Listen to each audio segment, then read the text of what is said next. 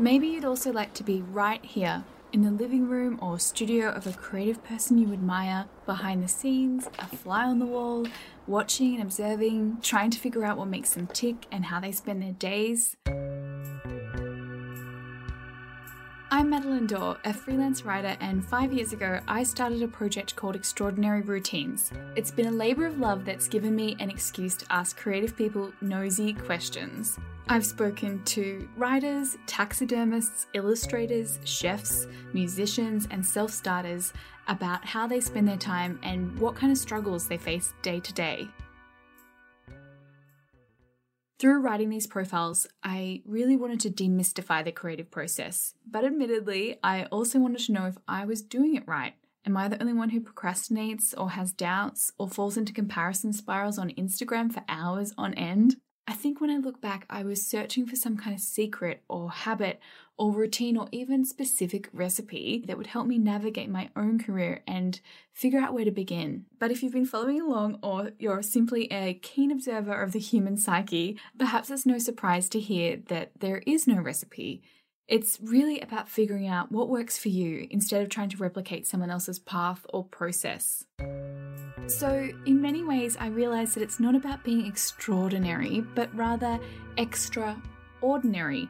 Seeing fears, being messy, following whims, going down paths that might not lead anywhere, feeling inspired, and feeling lost. Time and time again, I've seen that there's these two sides to the shape of our days. There's the routine, the discipline, the daily habits, the processes, the planning, the order and structure that someone might give to their day.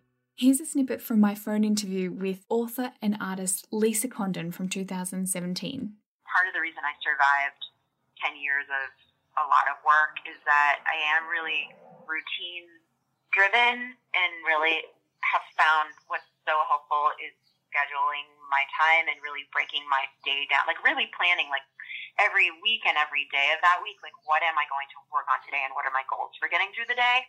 Then there's the creative ruts, the other side, the challenges, the setbacks, the imperfections, the goalposts that keep moving, the afternoons spent on the couch watching Netflix when you're meant to be writing a novel, the days that go completely off track. As advice columnist Heather Havrilesky said in our conversation earlier this year, like this morning, for example, I woke up at 8 as my husband and my kids were leaving the house, and then I just looked at my phone and read some things on Twitter for half an hour. And I found myself reading this article for, another 20 minutes. And then I finally got out of bed. Like, I feel like sometimes when I read about other people's routines, I wonder, like, do they ever do that? Do they ever just, are they ever just completely off track? Both sides, the routine and the rut, the extraordinary and the ordinary, are inescapable parts of being creative, of being human. Yet we're so quick to pedestal the perfect routine and cover up the ruts. Here's artist and writer Austin Kleon, also from my interview archive. Everybody wants to kind of sand off their edges. We're so obsessed with becoming these productive, shining examples, but so much of like good creative work comes from being a person that has tensions in their life. You're pulled between two things, and what you find in the middle is what's interesting about your work. I've really been wanting to dive further into these tensions, to show them in real time and to invite you to be a fly on the wall too. So I'm delighted to tell you about something I'll be sharing with you very soon. It's called Routines and Ruts, and it's my very first podcast.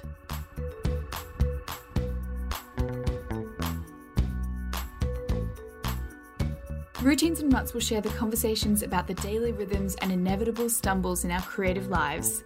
It will be about the days we find flow and the days we go completely off track. It's about resilience and rejection, motivation and procrastination, successes and setbacks, and how extraordinary lessons can be found amongst all of it. In the conversations to come, you'll hear all sides to navigating our days and our careers. My generous and inspiring guests will share how they've found the confidence, the discipline, and resilience to deal with the ups and downs of putting creative work into the world. Routines and Ruts is a celebration of the humdrum.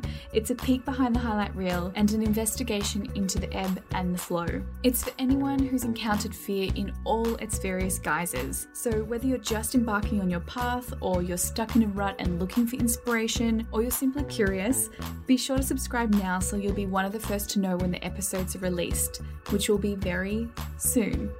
I'll also be sharing a peep with those that already subscribe to the Extraordinary Routines newsletter, so I'll pop that here in the show notes too so you can subscribe. You can also find me on Instagram at extraordinary_routines, or if you head over to extraordinaryroutines.com, you can have a look at the archive of interviews, life experiments, and musings from the last 5 years. It's taken me a while to get here. I've faced perfectionism, procrastination, failure, self-doubt, self-criticism, all to feel confident enough to start this podcast. But confidence only comes from experience, so here I am. I'll be fumbling through too.